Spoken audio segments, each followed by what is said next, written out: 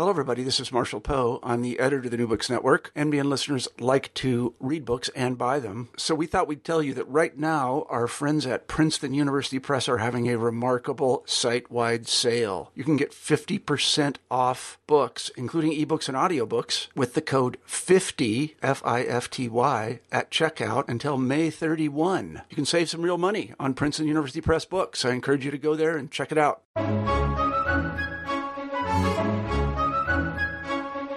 When is war justified? What makes a just war? These are difficult questions to answer, but particularly so for Christians, followers of Jesus who suffered violence without responding in kind. One philosopher-theologian who wrestled with these issues was Thomas Aquinas.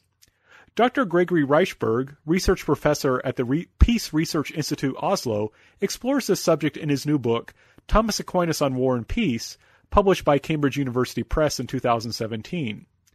Not only does this work do an excellent job in probing, in an accessible yet deep way, Aquinas' understanding of just war, Reichberg both reveals aspects of Aquinas' thought on war that are rarely examined, such as the connection between the cardinal virtue of fortitude and military service, and connects Aquinas and the just war tradition to contemporary debates about the waging of war. This book is highly recommended for anyone interested in this subject, and it has something to say both to people largely unfamiliar with it, as well as to those who have studied the subject at length. And I would also just point out that this interview was conducted on Memorial Day, so I'd like to take this opportunity to thank any veterans who are listening for their service. And I hope you'll enjoy the interview. Hello, everyone, and welcome back to New Books in Christian Studies. I'm Dr. Franklin Rausch of Lander University, the host of the channel. Today we'll be talking to Dr. Gregory M. Reichberg about his new book, Thomas Aquinas on War and Peace. Greg, welcome to the show. Well, good to be on the show. Well, thank you so much for joining us. I wonder if we could begin with you just telling us a little bit about yourself. Well, my title is research professor at the Peace Research Institute Oslo, better known as PRIO, its acronym. I've been here at PRIO for almost 20 years. As the name suggests, we're based in Oslo, Norway. The Institute is a kind of cross between a university department or a university unit with academics who are researching issues relating to war and peace. So it would be that on the one hand, and then something like a think tank on the other. And, with the understanding that a think tank is at a think tank, people work on policy implications of whatever the thematic area is, say international relations. Most think tanks in the U.S. have a political orientation, like the Heritage Foundation or the American Enterprise Institute and so forth. My particular institute, PRIO, doesn't have a political orientation.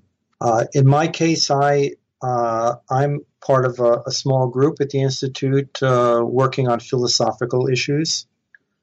And my particular niche in this philosophical area are issues relating to the linkage of war and ethics. In the philosophical literature, this is referred to as the ethics of war. And how did you get interested in that issue? Well, if we take a step back, I start my first job out of graduate school. I did my doctoral work at Emory University, and my first job out of graduate school was at Emory University. At the Catholic University of America in Washington, D.C. I started there in 1990, and I still remember in 1991 when the Gulf War broke out. The dean of the School of Philosophy called me and wanted to know if I could be interviewed by a radio station in Washington, D.C. about the war. And, in the interview, I could talk about the ethical criteria of a just war. And at that point, I'd never studied the ethical criteria of just war, and I was really almost paralyzed with fear at the thought I'd have to deal with these issues on the radio. So I found a way to evade, the request of the dean. But it's curious then that I came to Norway about 6 years later in 1997. My wife got a job offer here, and we decided to try out life in Norway. My wife is a Norwegian, and I took a leave of absence from my position, which was then at Fordham University in New York City. Soon after I arrived in Oslo, I ran into an acquaintance who'd been part of a discussion group at the University of Oslo on medieval philosophy. And this acquaintance had recently been hired at PRIO to work on issues relating to humanitarian intervention. Because in 1997, 1998 was the time of the Balkan Wars. And the really hot issue in the ethics of war concerned the justifiability of humanitarian intervention. And so this acquaintance, now a very good friend, his name is Henrik Sisa, he got the idea of hiring me at the Institute because the roots of the humanitarian intervention idea, the roots are really reside, or the roots of the idea are derived from medieval just war theory. So the friend thought getting someone who is a specialist in medieval philosophy, in particular Thomas Aquinas, which is what I wrote. I wrote my doctoral thesis on Thomas Aquinas, an issue in Thomas Aquinas' thought. He thought that this would be a way to further ethical reflection on humanitarian intervention, bringing the ethical debate about humanitarian intervention, bringing it into historical perspective. Well, excellent. And like I said in the pre-interview, you really can't go wrong talking about St. Thomas Aquinas. No, I don't. I mean, I would like to think not, although it really depends on who you're speaking to. That's true. In some circles, Thomas Aquinas might come off as an overly, as a thinker with an overly friendly perspective on just war, and because the just war in Catholic Christianity is so associated with Aquinas, people who want to move away from the just war idea within, say, Catholic Christianity might be wary of the appeal to Aquinas. And I can say that not long ago I was at the Vatican. I attended a conference hosted by the Vatican Academy of Social Sciences, and I approached a cardinal who was at the conference, and I gave him a copy of my book. And I think the cardinal is someone who's a bit more on the pacifist side of the current discussions. I'm not saying he's a pacifist, but I think that's somewhat his orientation. And so when he saw the title of the book, Thomas Aquinas on War and Peace, I think he didn't quite know what to expect. All right, and it was I could see a bit of wariness. So that's just to say a lot depends on where you're situated within, the current debates. There was an initiative, actually a conference that took place at the Vatican, I think it was last year, a group who wants to see the Catholic Church issue a declaration renouncing just war as a church teaching. Yes. And they want to focus on just peace instead. Okay. Well, yeah. Oh, I'm sorry. Go on. No. Yeah. So this is just in response to your question. Most people are going to like the sound of work on Aquinas when it comes to war and ethics, but there will be question marks in some quarters. Right, and that is something that you address in your book in places, which is will give us a chance to expand on that because that's fascinating to me. So I wonder if you could tell us then, you've written this great book on Thomas Aquinas and War and Peace. Could you tell us a little bit about what you mean by just war and what Aquinas' place is in the just war tradition? Okay. I mean, the term just war, it's simply the English rendition of a Latin term, bellum justum. And the term itself was first coined by Aristotle, although not in an especially technical way. Actually, the term comes up in his discussion of slavery and the idea of taking people captured in war and making them into slaves. And he talks about whether this can be considered just or not. And in that context, he uses this term "just war." But the word became a kind of common currency within Christianity after Saint Augustine spoke of bellum justum. So I suppose the first thing to recognize when you hear the term is that it's when used by an author such as Augustine or an Aquinas, it's not meant to be first and foremost a term of praise. People often hear the word "just war" and they say, "Oh, there's praising war. War is a really good thing. War." So it's not exactly that meaning that someone like an Aquinas would want to convey. He's conveying more the sense that there are circumstances in which a war might be considered justified, circumstances in which a war might be considered allowable or permissible. Okay. Sorry, go on. So we need to move. We need to ratchet down this suggestion of a special praise attaching to war, and I think that when people criticize the idea of just war and they want to move beyond it to a notion of just peace, it's partly that praising connotation that they want to move away from, which to my mind was not really intended by an Aquinas or even an Augustine. Right, and I think that comes out through your book because in your introduction you emphasize that the concept of peace is intricately related to Aquinas' understanding of just war. Absolutely. He's more interested in peace than in just war. And I do have a rather long discussion at the beginning of the book about the precise textual context in which he brings up the issue of just war. And as you're aware from having read the book, his discussion of just war is situated within a wider discussion about charity, the theological virtue. We've got three theological virtues: faith, hope, and charity.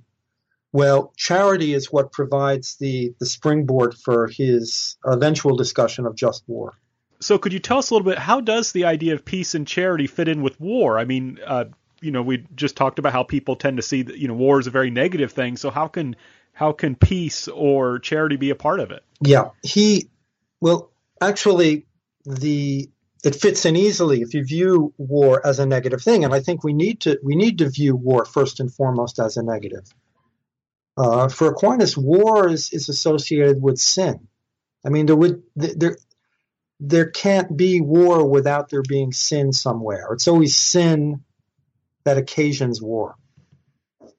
So the immediate context for talking about just war in the context of charity is war is the name of a sin, one of the sins opposed to charity. So because in the Summa of Theology, which is the work in which Aquinas takes up his discussion of just war, in that work, every virtue is treated in relation to the opposing vices or the opposing sins. So charity, like every other virtue, has sins opposed to it, sins like hatred. But in discussing charity, Aquinas notes that there are a certain range of sins that are opposed to charity insofar as charity gives rise to peace. And so there are a set of sins that he calls sins opposed to peace. So in order to understand where just war fits into this sequence, I would just have to explain what the link is between charity and peace. And then we'll consider where just war comes into that.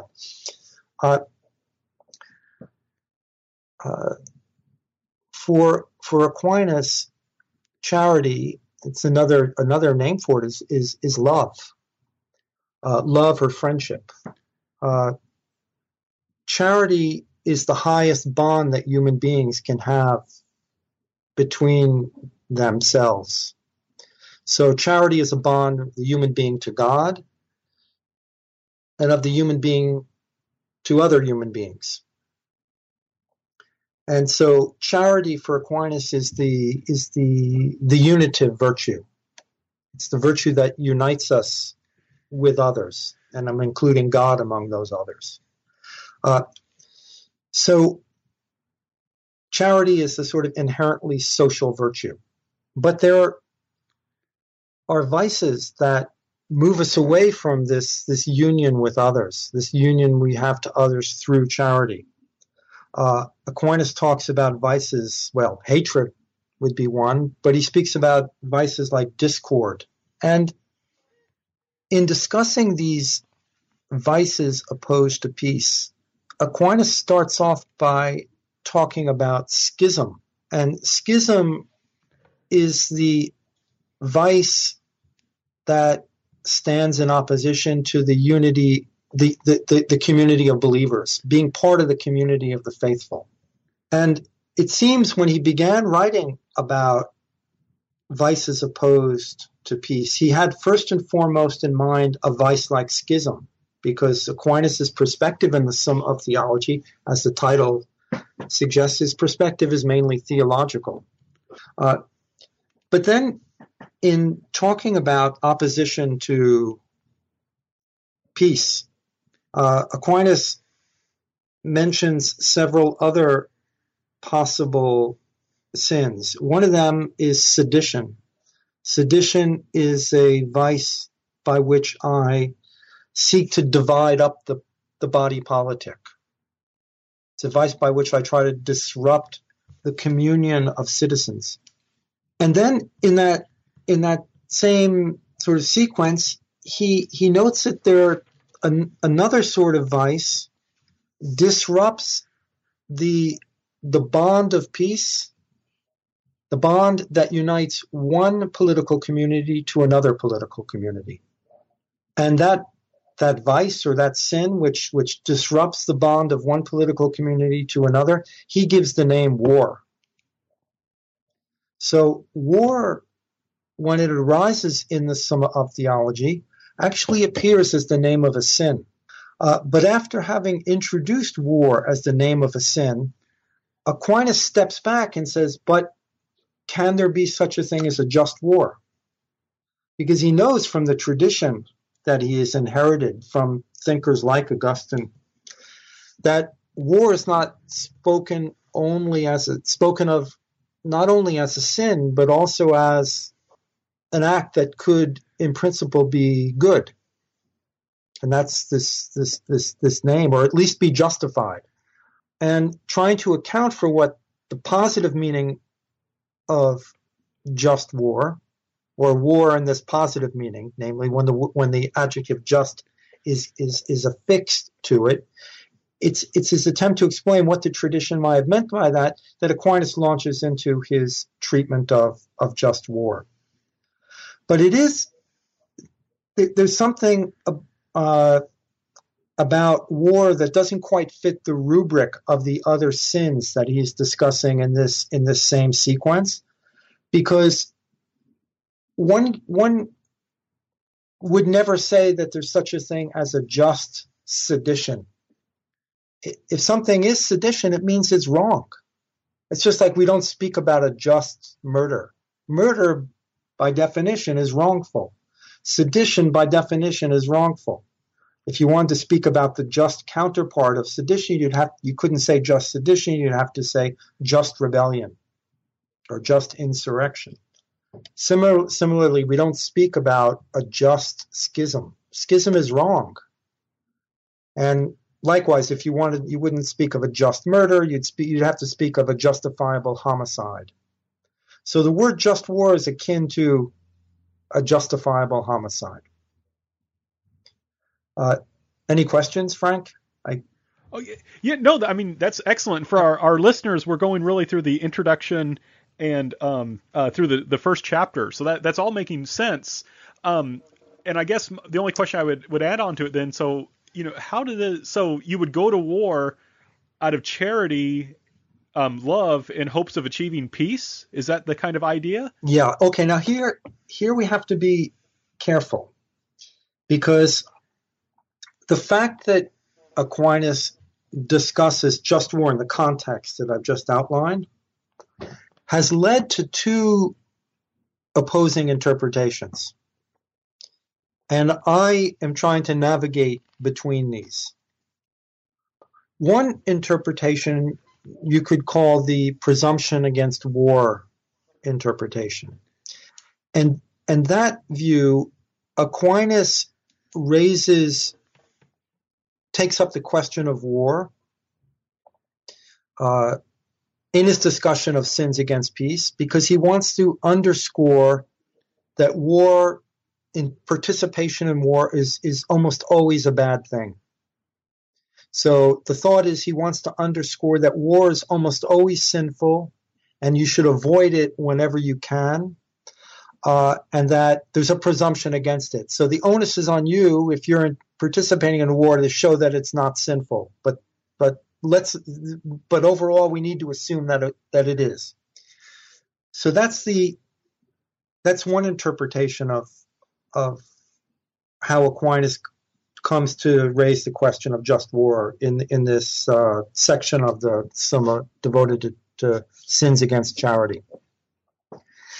The other interpretation, I would say the opposing one, holds that Aquinas wants to lift up just war by placing it within the discussion of charity.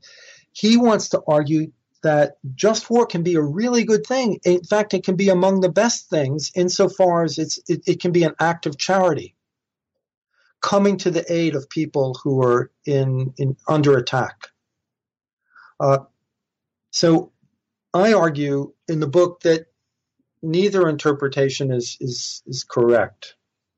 On the one hand, I don't think that Aquinas comes to the discussion of just war with a strong presumption against it.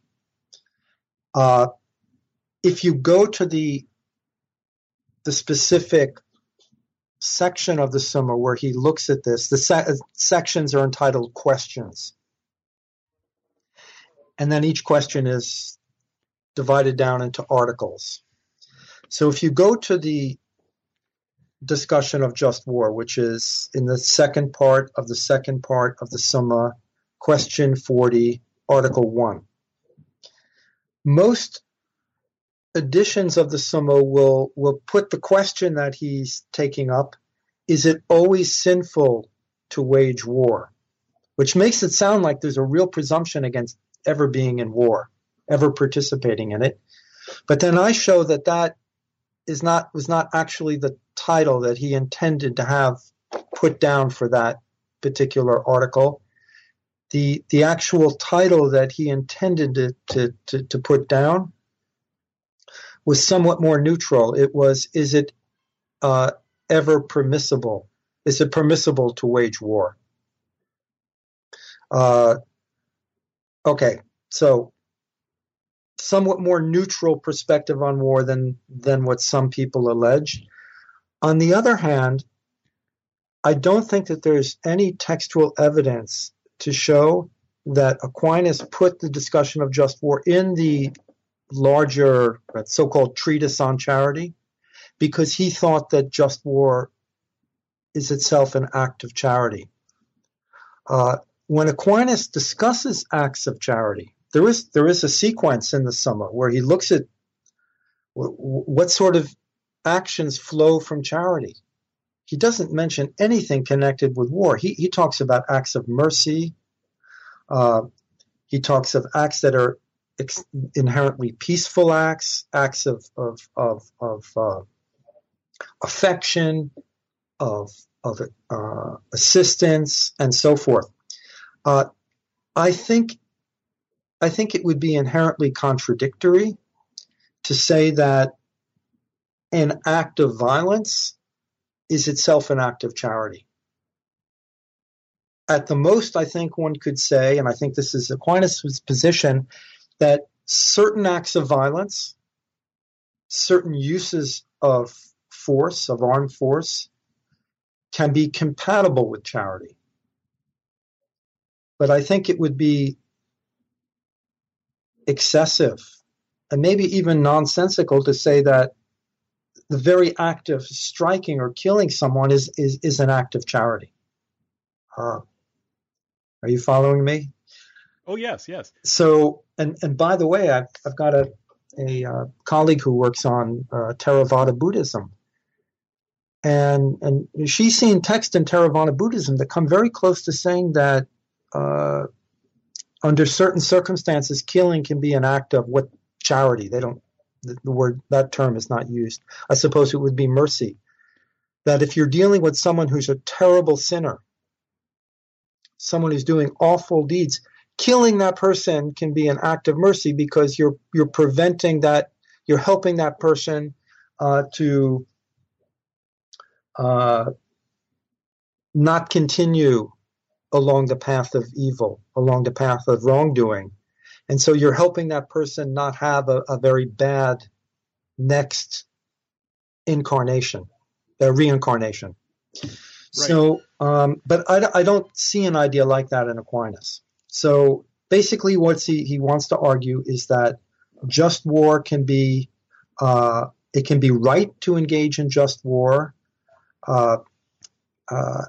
and sometimes being participating in just war can be, it will not extinguish charity or be opposed to charity or be an obstacle to charity when you're doing it as you should in the right circumstances under the command of legitimate authority and so forth for the right reasons.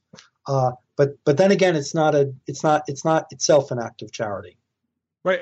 An excellent point. Just as an aside, if I recall correctly, that Buddhist teaching also appears in Tibetan Buddhism, and it got from there to the Aum Shinrikyo group in Japan, and they're the ones that launched the sarin gas attacks in the early 90s. And it was based on that principle that if people are very, very bad, it's okay to you're actually doing them a favor by killing them so they don't get more bad karma. Yeah. So by the same token, we don't find Aquinas really emphasizing that just war, when it's justifiable, that just war is an act of punishment. Because in some accounts of Aquinas and of the just war tradition, just war becomes coextensive with punishment. And so war becomes a setting in which punishment is brought on wrongdoers. I think that this is out of keeping with his perspective also. It's not the focus of his explanation on just war. And so probably many of those, yourself, Frank, and those listening to this interview have seen the movie American Sniper, where I've read the book. I haven't seen the film, but in the book, the soldier in question, I don't recall his name, he emphasizes that he's engaged in war because the people that he's fighting deserve punishment. And that's why he's right to be killing them. So that too doesn't quite fit Aquinas' account, right? So just war is not an act of charity. It may be compatible with charity, but it's not an act of charity. Just war is not in and of itself an act of punishment, although those against whom war is waged may deserve punishment. But war is not necessarily the setting in which that punishment is brought to bear. And I think if one goes down the punishment road in talking about war, that really opens the door to all manner of excesses. the sorts of excesses that we've seen even recently in places like like Iraq, Islamic State, but also I think some excesses that one could attribute to even to the way the United States has conducted itself in some war settings. Right. Well, and that makes me think of your third chapter, interpreting the gospel, the precepts of patience. I mean, someone could look at this and say, well, this is all fine and good that you're trying to be logical and think about how you can win war would be okay in certain circumstances. But if you're coming from a Christian perspective, I mean, you're called a Christian because you're a follower of Christ, and in the Gospels, Jesus patiently suffers rather than fighting back. So some people would take that and look at this example of Jesus and say, look, that means we're not supposed to fight at all. So can you tell us a bit about how Aquinas dealt with this issue? Sure. Well, I know in conducting research in the course of writing this book, I read into some of Aquinas' leading commentators, people like Francesco de Victoria, Francesco Suarez, and others. These are scholastic thinkers of the 16th and 17th centuries. And what I noticed is that they asked the question whether it can be justified for Christians to engage in war. And they end up arguing that yes, Christians can be justified in waging war. And then they tend to criticize people who think that Christianity requires nonviolence. But in their critique of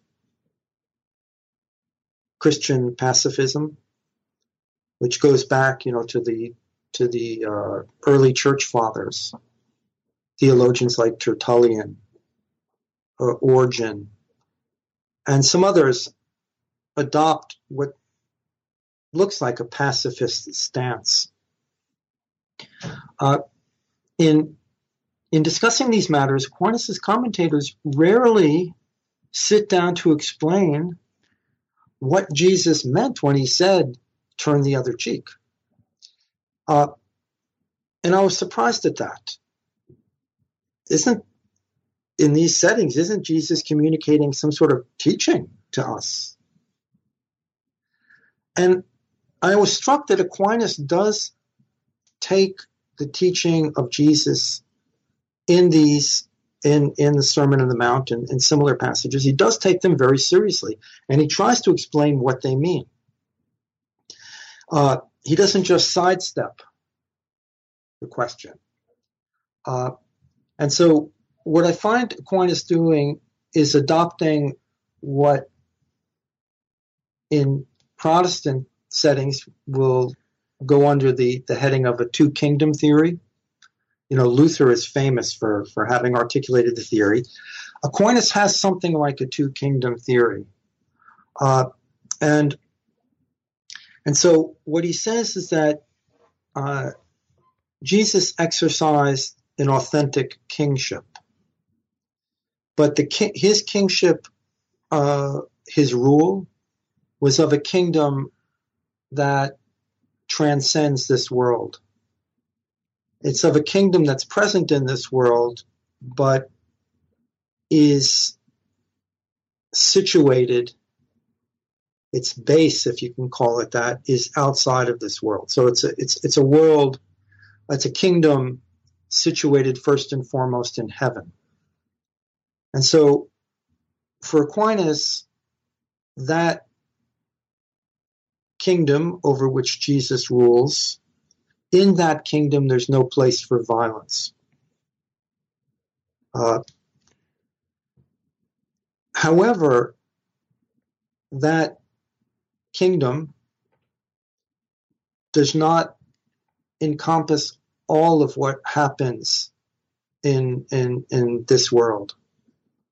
And so, just as Jesus distinguished between the things of God and the things of Caesar, the things of God are regulated by the kingdom over which Jesus rules, kingdom of heaven, kingdom of God.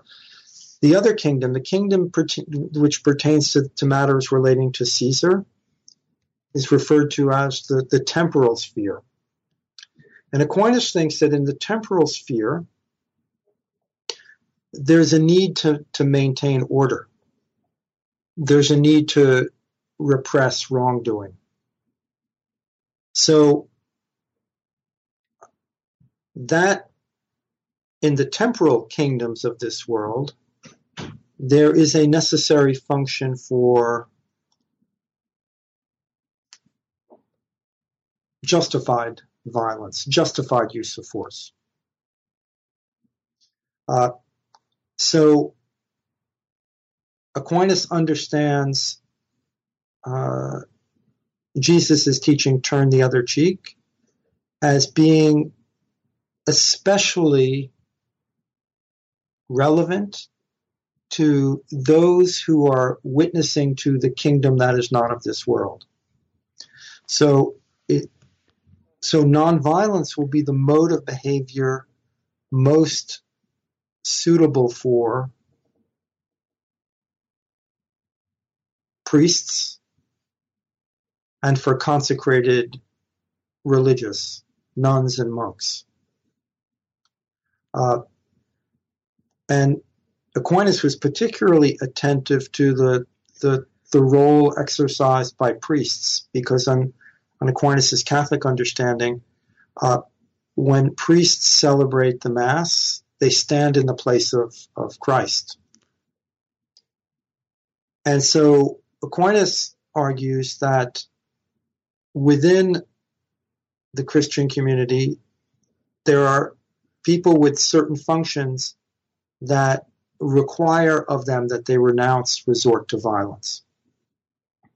So he develops this sort of two kingdom theory in order to explain when use of force can be justifiable and when it would not be justifiable. And it's mainly a focus on the people the individuals and the roles involved.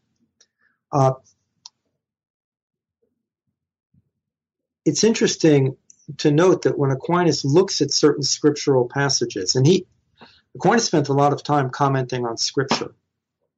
He's said to have known the Bible by heart. He discusses the phrase in Matthew, "turn the other cheek," and then Aquinas notes that line should not be taken literally. Well, why not? Well, Aquinas says that, when Jesus was struck on the other cheek, when that happened to him, he didn't respond by turning the other cheek. Well, what did Jesus do when he was struck on the cheek? Aquinas says, he asked a question of the person who struck him. He said, "Why did you strike me?" He engaged in dialogue. So all of this to say that Aquinas does not think that we should read statements like "turn the other cheek," "do not resist evil," as being statements that should be taken literally as providing an instruction for what we should do unqualifiedly in all circumstances whatsoever. This is a teaching for what we should do in some circumstances, and especially by some people. Excellent. And, talking about this two kingdoms theory, that kind of, I think, that touches on the issue of legitimate authority, which you explore in chapter 6. Yeah. So could you tell us a little bit, that was, in many ways, to Aquinas, that was one of the main requirements for a just war was legitimate authority. So could you tell us why that issue was so important to him, and what would constitute legitimate authority for Aquinas? Start off by noting that the Middle Ages were quite a violent period.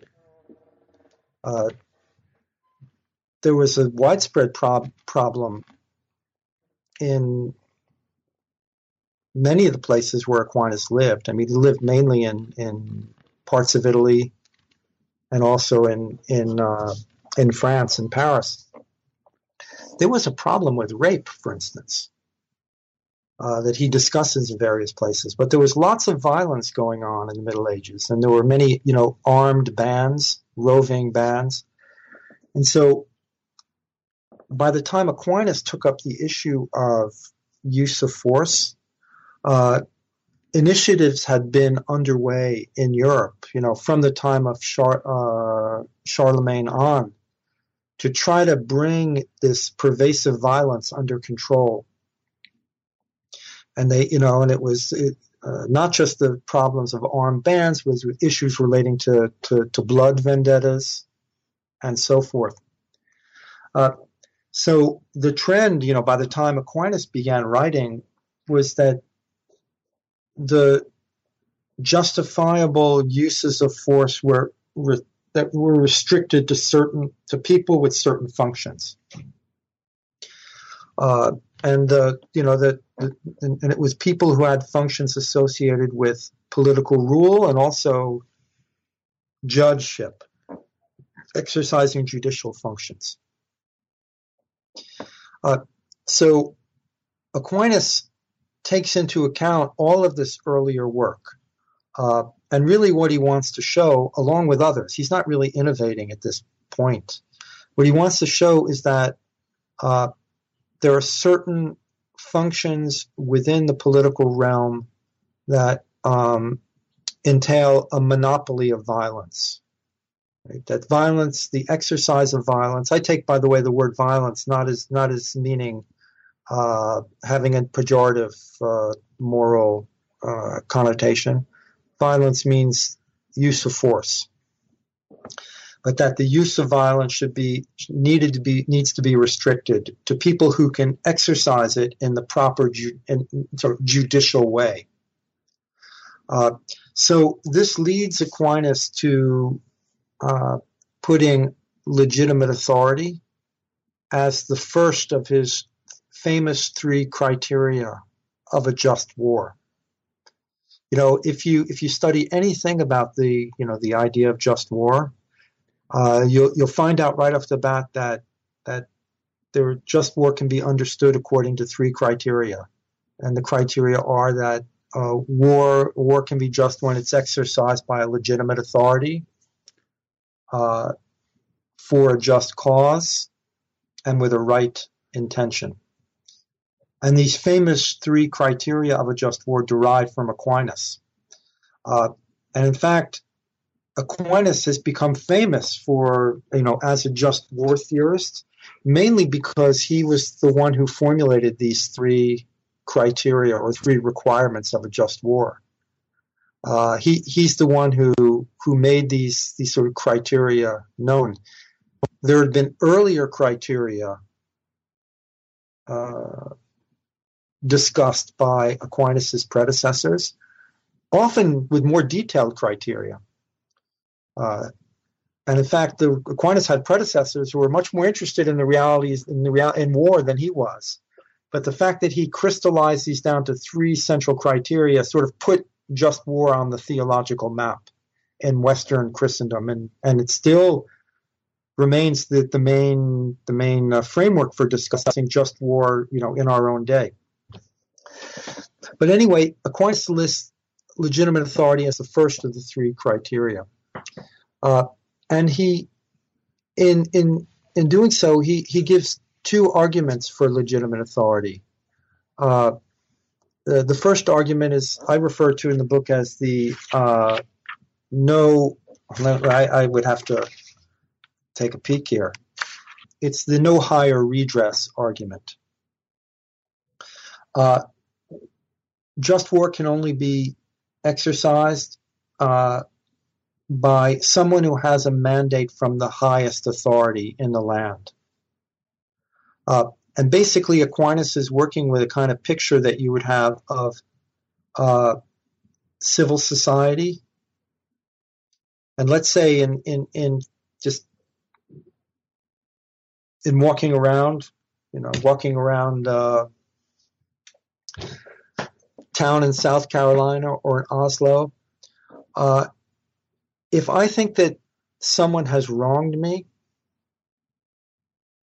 I'm not entitled, and I think someone's wronged me, and that person, deserves to be held accountable and perhaps even punished. That Aquinas doesn't think. Aquinas argues that I'm not entitled to apprehend that person myself. Right? As long as I can have recourse to some authority that has responsibility for holding people accountable, I must do so. So right off the bat, when Aquinas is discussing just war, he has first and foremost in focus the idea of initiating a just war, starting a just war in order to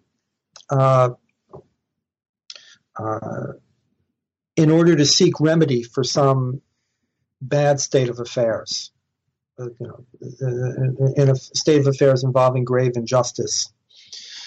And so only he wants to argue that only the highest authority in the land can undertake such an action. So he's got this no higher redress argument. He has another argument for the requirement of legitimate authority, and it's an argument based on efficacy. He says you can only wage war in an effective way with a coordinated military force. You can only do that if the force is under the command, ultimately under unified military command. And not just military command, but first and foremost political command. And if you don't put the use of force under unified command, chaos will result, ineffective military action. If we were to, read into Aquinas' writing on legitimate authority, and if you were to ask me, well, what was Aquinas' original contribution to the discussion? Because most of what I've said already, he was just summing up views that had already been well developed and represented in his period. Aquinas' main contribution, I think, was that he discussed legitimate authority in connection with the exercise of virtue.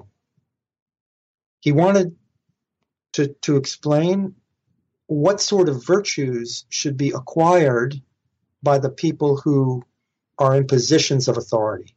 What sort of virtues are needed in particular for exercising what is potentially the most weighty form of authority, namely using, engagement in war.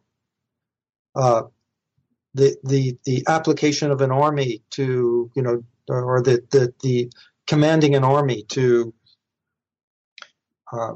engage in war. So Aquinas is very concerned that leadership skills should be exercised in conjunction with virtue. And I think he's got something important there and something that's novel. So I spent a good deal of time in that chapter talking about what the virtue requirements are for people in positions of leadership. Oh, excellent. So for our listeners, this is a very rich book. There's a lot of depth. There's a lot of detail. And as you can see, we've had to skip around for a few chapters. So if you find some things that are interesting here, I hope you'll go out and buy the book and read the whole thing, because this is just like I said. Thomas Aquinas is himself an incredibly rich figure, and Greg has done a great job of just going out and explaining his ideas in a very easy to understand manner. But one thing especially that makes this book so important and significant, I think, has to do with the fact that Greg, working at this Peace Institute as he is also interested in how does this connect to today's world. So I'd like to shift things to maybe to chapter 11, where Greg talks about St. Thomas and the doctrine of bellum justum today. And some scholars have argued that modern Catholic understandings of just war have diverged from those of Aquinas and his early successors. Could you tell us why, Greg, why some think that way, and whether you agree with them or not, and why? Well, the main you find different sorts of arguments, but one argument is that the contemporary Catholic thinking on just war has taken a kind of pacifist turn. And I've already alluded to that. And in the contemporary Catholic setting, you'll find people who appeal to Aquinas, actually not so much nowadays, but you have found appeals that want to maintain that there's a very strong presumption against war, against engagement of war. And so some people maintain that if you take this very strong presumption against war argument, you might say that just war is a hypothetical possibility, but no concrete condition will ever meet the very high ethical requirements set. So although just war might remain a very hypothetical possibility, in actual fact, nothing will ever count as a just engagement in war. And so you end up with a kind of de facto pacifism, a hypothetical just war, but de facto pacifism. And so some argue against, the way in which Aquinas has been brought into that debate. Although, as I've noted, that you don't find Aquinas being brought in a whole lot in that way lately. I can't say that, in my own work, I found the sorts of arguments that Aquinas makes, and we've touched on a few issues. He has a fascinating discussion of courage in war, conditions under which Christian fortitude can be manifested on the battlefield. So that would be worthwhile talking about had we more time. Aquinas also has quite a bit to say on how faith can be brought into the context of war, and what way there can be religious rationales for being in war. And I mention this because these 2 points, because in my current work, I engage in dialogue often with Muslims in different parts of the Middle East, lately in Iraq in particular. And in a place like Iraq, what we call just war is a very live issue. And the issue of fighting Islamic State, for many Iraqis, it comes to them within a religious context. So, for instance, one of the Grand Ayatollahs in Najaf, Grand Ayatollah Sistani, put out a call to all Iraqis to take arms for the defense of the country against the attacks of the Islamic State. So having a kind of theological background and a theological vocabulary for talking about just war has been of help to me in entering into dialogue with other believers, but from a different religious tradition. Aquinas, might seem paradoxical, provides a very good inroad to those kinds of discussions. Well, it makes sense in a part because Aquinas, he's kind of baptized Aristotle, right? He's very interested in this kind of idea of using natural reason to discuss these things. So is that helpful in bridging this kind of gap? Or? Well, for one hand, you've got the natural reason, absolutely. But and if we go back to say this, the call to arms by Ayatollah Sistani, in issuing that call, he made an argument that bears a resemblance to what we would call a natural law argument. In other words, he didn't call on his fellow Iraqis to. He's a spiritual leader for the Shia Muslims, one of the main spiritual leaders for Shia Muslims in Iraq. But he didn't frame his the call to defense of the country and defense of the innocent, people under attack, he didn't frame it by reference to holy war or defense of the Ummah, of the Muslim community. In fact, he cautioned against resorting to arms in that context. He cautioned against resorting to arms in a sectarian mindset. So I think he framed it in a kind of what we would call natural law context. But it's also important to understand how what we'd call natural reason or natural law reasoning. It's also important if one's a believer, Christian.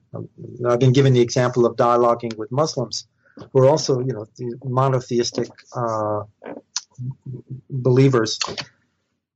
It's important to know how rational arguments or natural law kinds of arguments, how they are situated in relation to the sort of existential dimensions of faith. Because as believers, we can't operate with absolutely separate parts of our minds. We don't have the natural reasoning parts of our minds separated from the faith part. We need to think about how to bring them into some kind of unity. And Aquinas is very good at speaking and at those two levels, but also joining them together. So again, I find him to be to provide a set of concepts and even more so an approach for talking about war in these two registers, the natural law register on the one hand, what we would call natural law, and then the faith register on the other. And one of the things I find most lacking actually nowadays in contemporary discussions of war and ethics is a way to bring those two discourses together, the faith discourse on the one hand and the kind of rational philosophical discourse on the other. The two tend to inhabit separate universes, separate fields. Right. And that is, and I guess in a sense, that's what Aquinas in some ways was struggling to do. Yeah. Well, you had mentioned, and thank you very much for writing this excellent book and showing how this 13th century philosopher, theologian is able to speak to us today and hopefully contribute to peace in Iraq. So it is, in fact, Memorial Day here when this is being recorded in the United States. So you'd raised something in your last response I want to just kind of direct back to, since it is Memorial Day. You'd mentioned this issue of Christian fortitude on the battlefield, and this is covered in chapter 5 of your book. So I just wonder if you could, being it's Memorial Day, if I could just ask you to make a couple comments on this idea of virtue of fortitude on the battlefield. Fortitude is, one of the cardinal virtues. The four cardinal virtues are prudence, temperance, courage. I've got one missing here. Prudence, justice. Justice. Of all the chapters in the book, I think the courage one was the most difficult to write, actually, because Aquinas does something that's kind of curious. When he discusses the cardinal virtue of courage, he notes right off the bat that the paradigmatic manifestation of courage for Christians is martyrdom. And martyrdom, as understood in the Christian tradition, not entirely, but mainly, is bound up with nonviolent witness. So Aquinas immediately raises the question, he's got two questions. One question, if martyrdom is the highest manifestation of courage for a Christian, can there be any value in battlefield? Can courage also for a Christian be exhibited on the battlefield? Can it be good for a Christian to show courage on the battlefield? And to that question, he answers yes.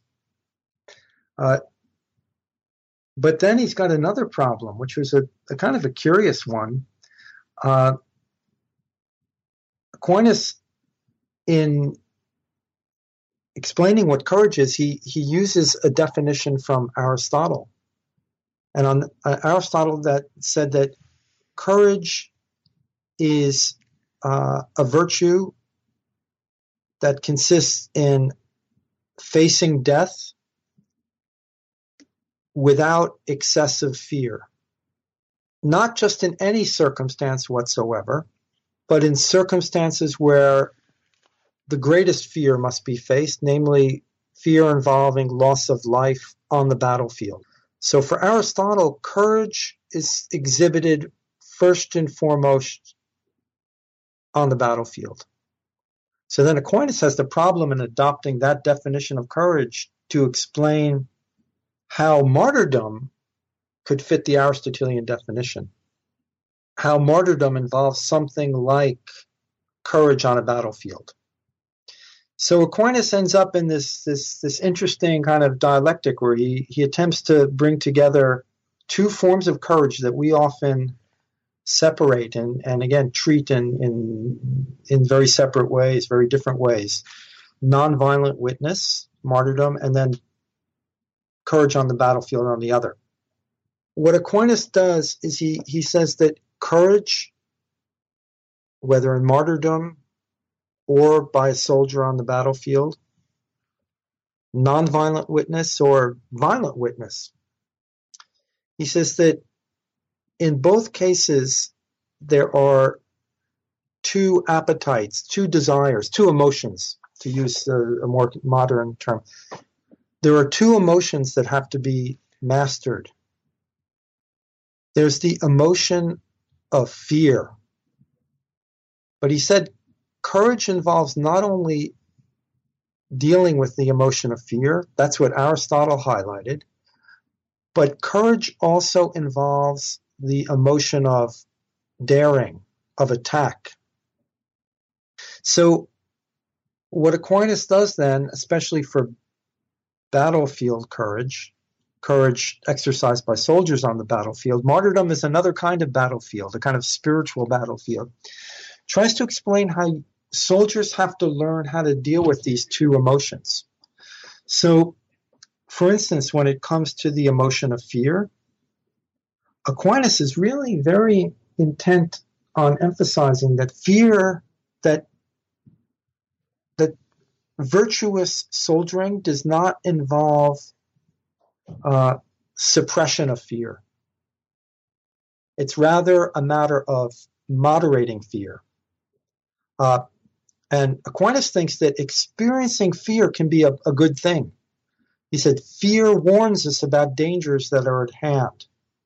And so not having fear on the battlefield can be a bad thing. My father was in the Second World War, and he told me he had some fellow combatants, some fellow soldiers who adhered to the idea of machismo. And he said he couldn't believe the risks that they took. He thought that the risks were excessive. And sometimes if you put yourself in harm's way unnecessarily, that's not good, because dead soldiers can't live to fight another day. Of course, fear can become excessive. And so what courage involves is learning how to moderate fear when it starts to become excessive. But then Aquinas has a lot to say about this emotion of daring. And daring is an emotion by which we go on the attack. And this is something that arises instinctively in us. But here too, you need to know how to go on the attack when you're in the battlefield. Fighting is not just moderating fear, knowing how to keep fear under control. It's also about going on, taking the initiative, moving forward. But here too, daring can become excessive. I've done a bit of reading into wartime atrocities, like, the famous My Lai incident. And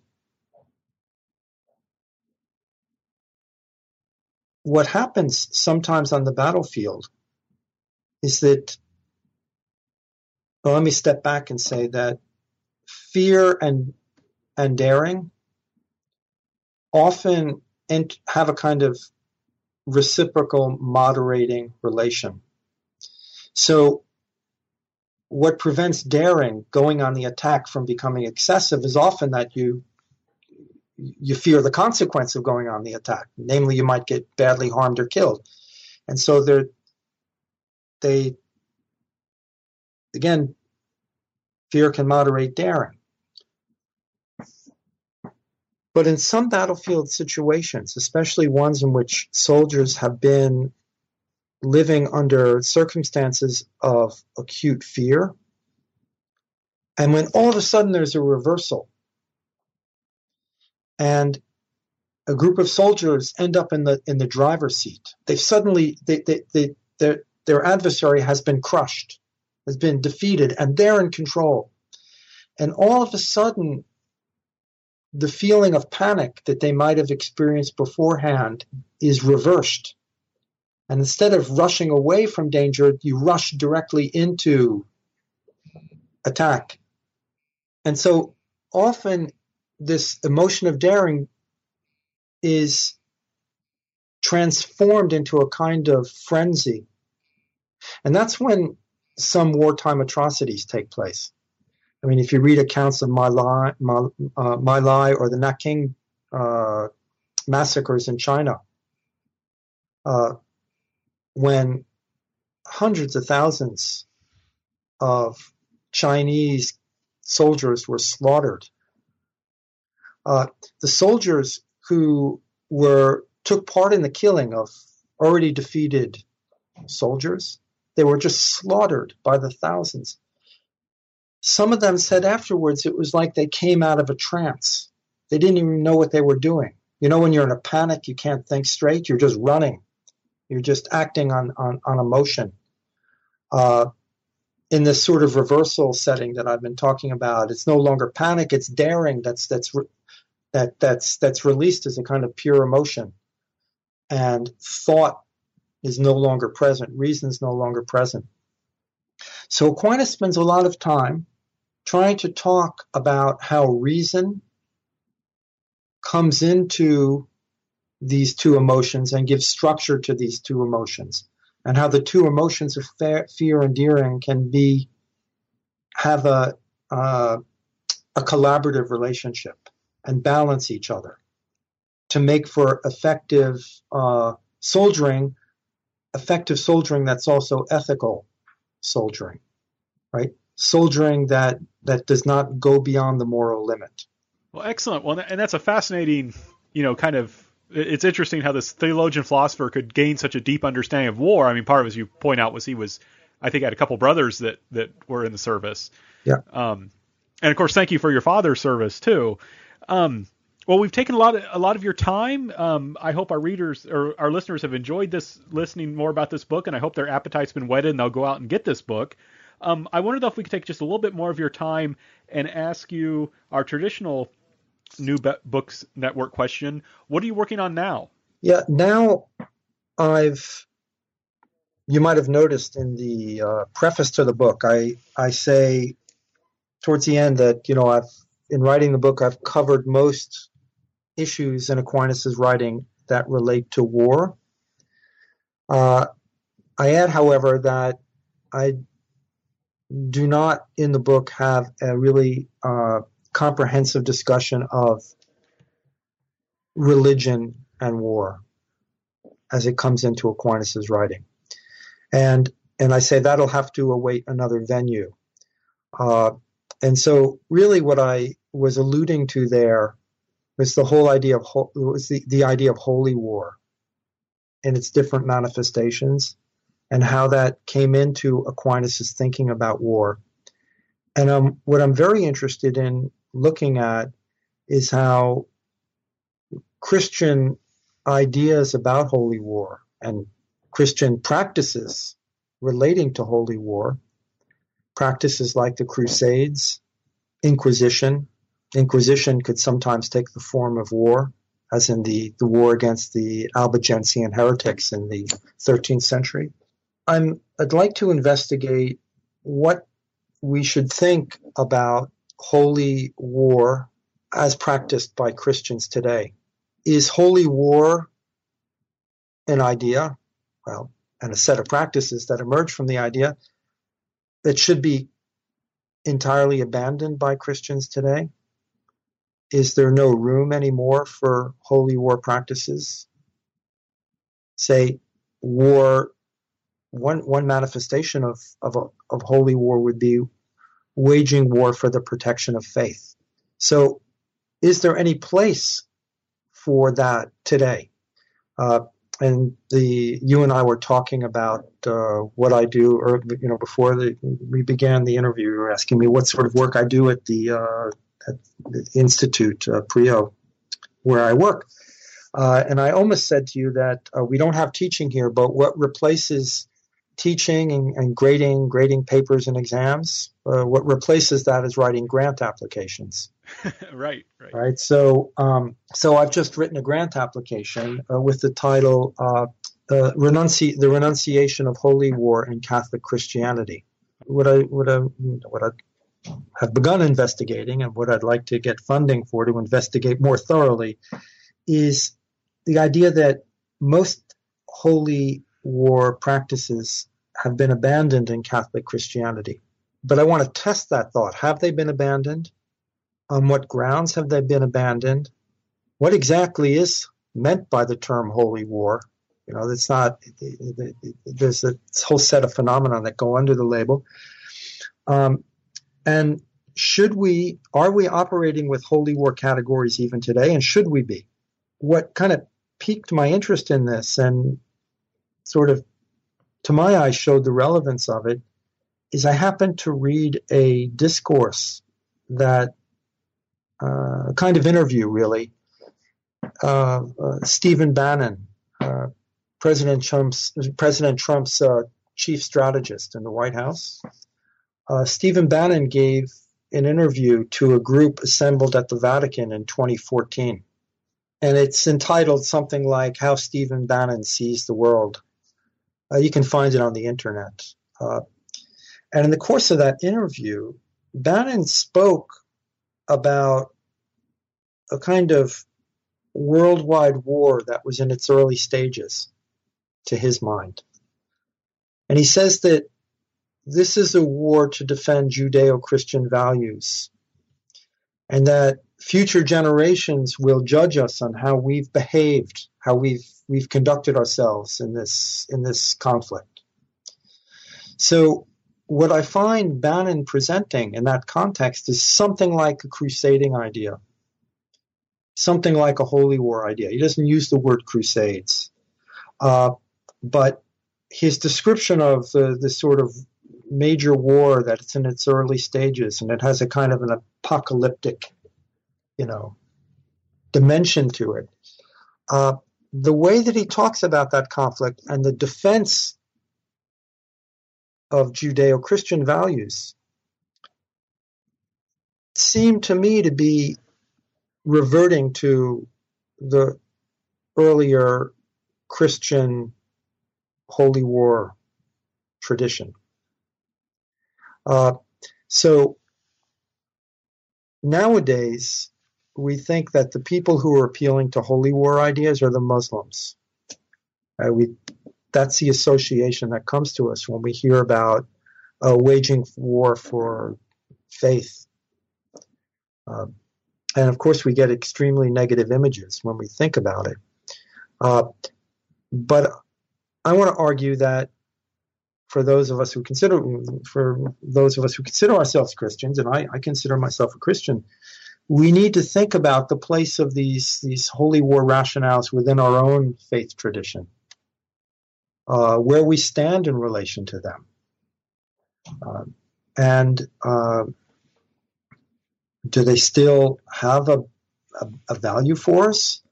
Or are these ideas that that we have abandoned or should abandon? And how are we to judge our Christian pasts? How are we to judge, say, the Crusades today? Were the Crusades bad? Should we condemn the Crusades? Or inversely, should we say that the Crusades manifested something good? But if they were good then, would they still be good today? Can we say that the Crusades were good then, but would not be good today? A kind of historical relativizing. So these are the sorts of issues I'd like to go into more deeply. Well, that sounds fascinating. I'm certainly looking forward to seeing where that research takes you. Yeah, it's been a pleasure. And of course, to listeners, those who have been taking part in listening to the discussion, part of the dialogue really, I'd be happy to get your feedback about the book, should you read it. You can easily find my email address if you Google my name. Excellent. Well, thank you so much for taking time to talk with us today, and have a wonderful day. Thanks, Frank. It's been a pleasure. Thank you for listening to this interview. This has been the Christian Studies channel of the New Books Network. I'm Dr. Franklin Rausch, one of the hosts of this channel, and I want to thank you for listening to this interview, and I hope you'll come back and listen to another one soon.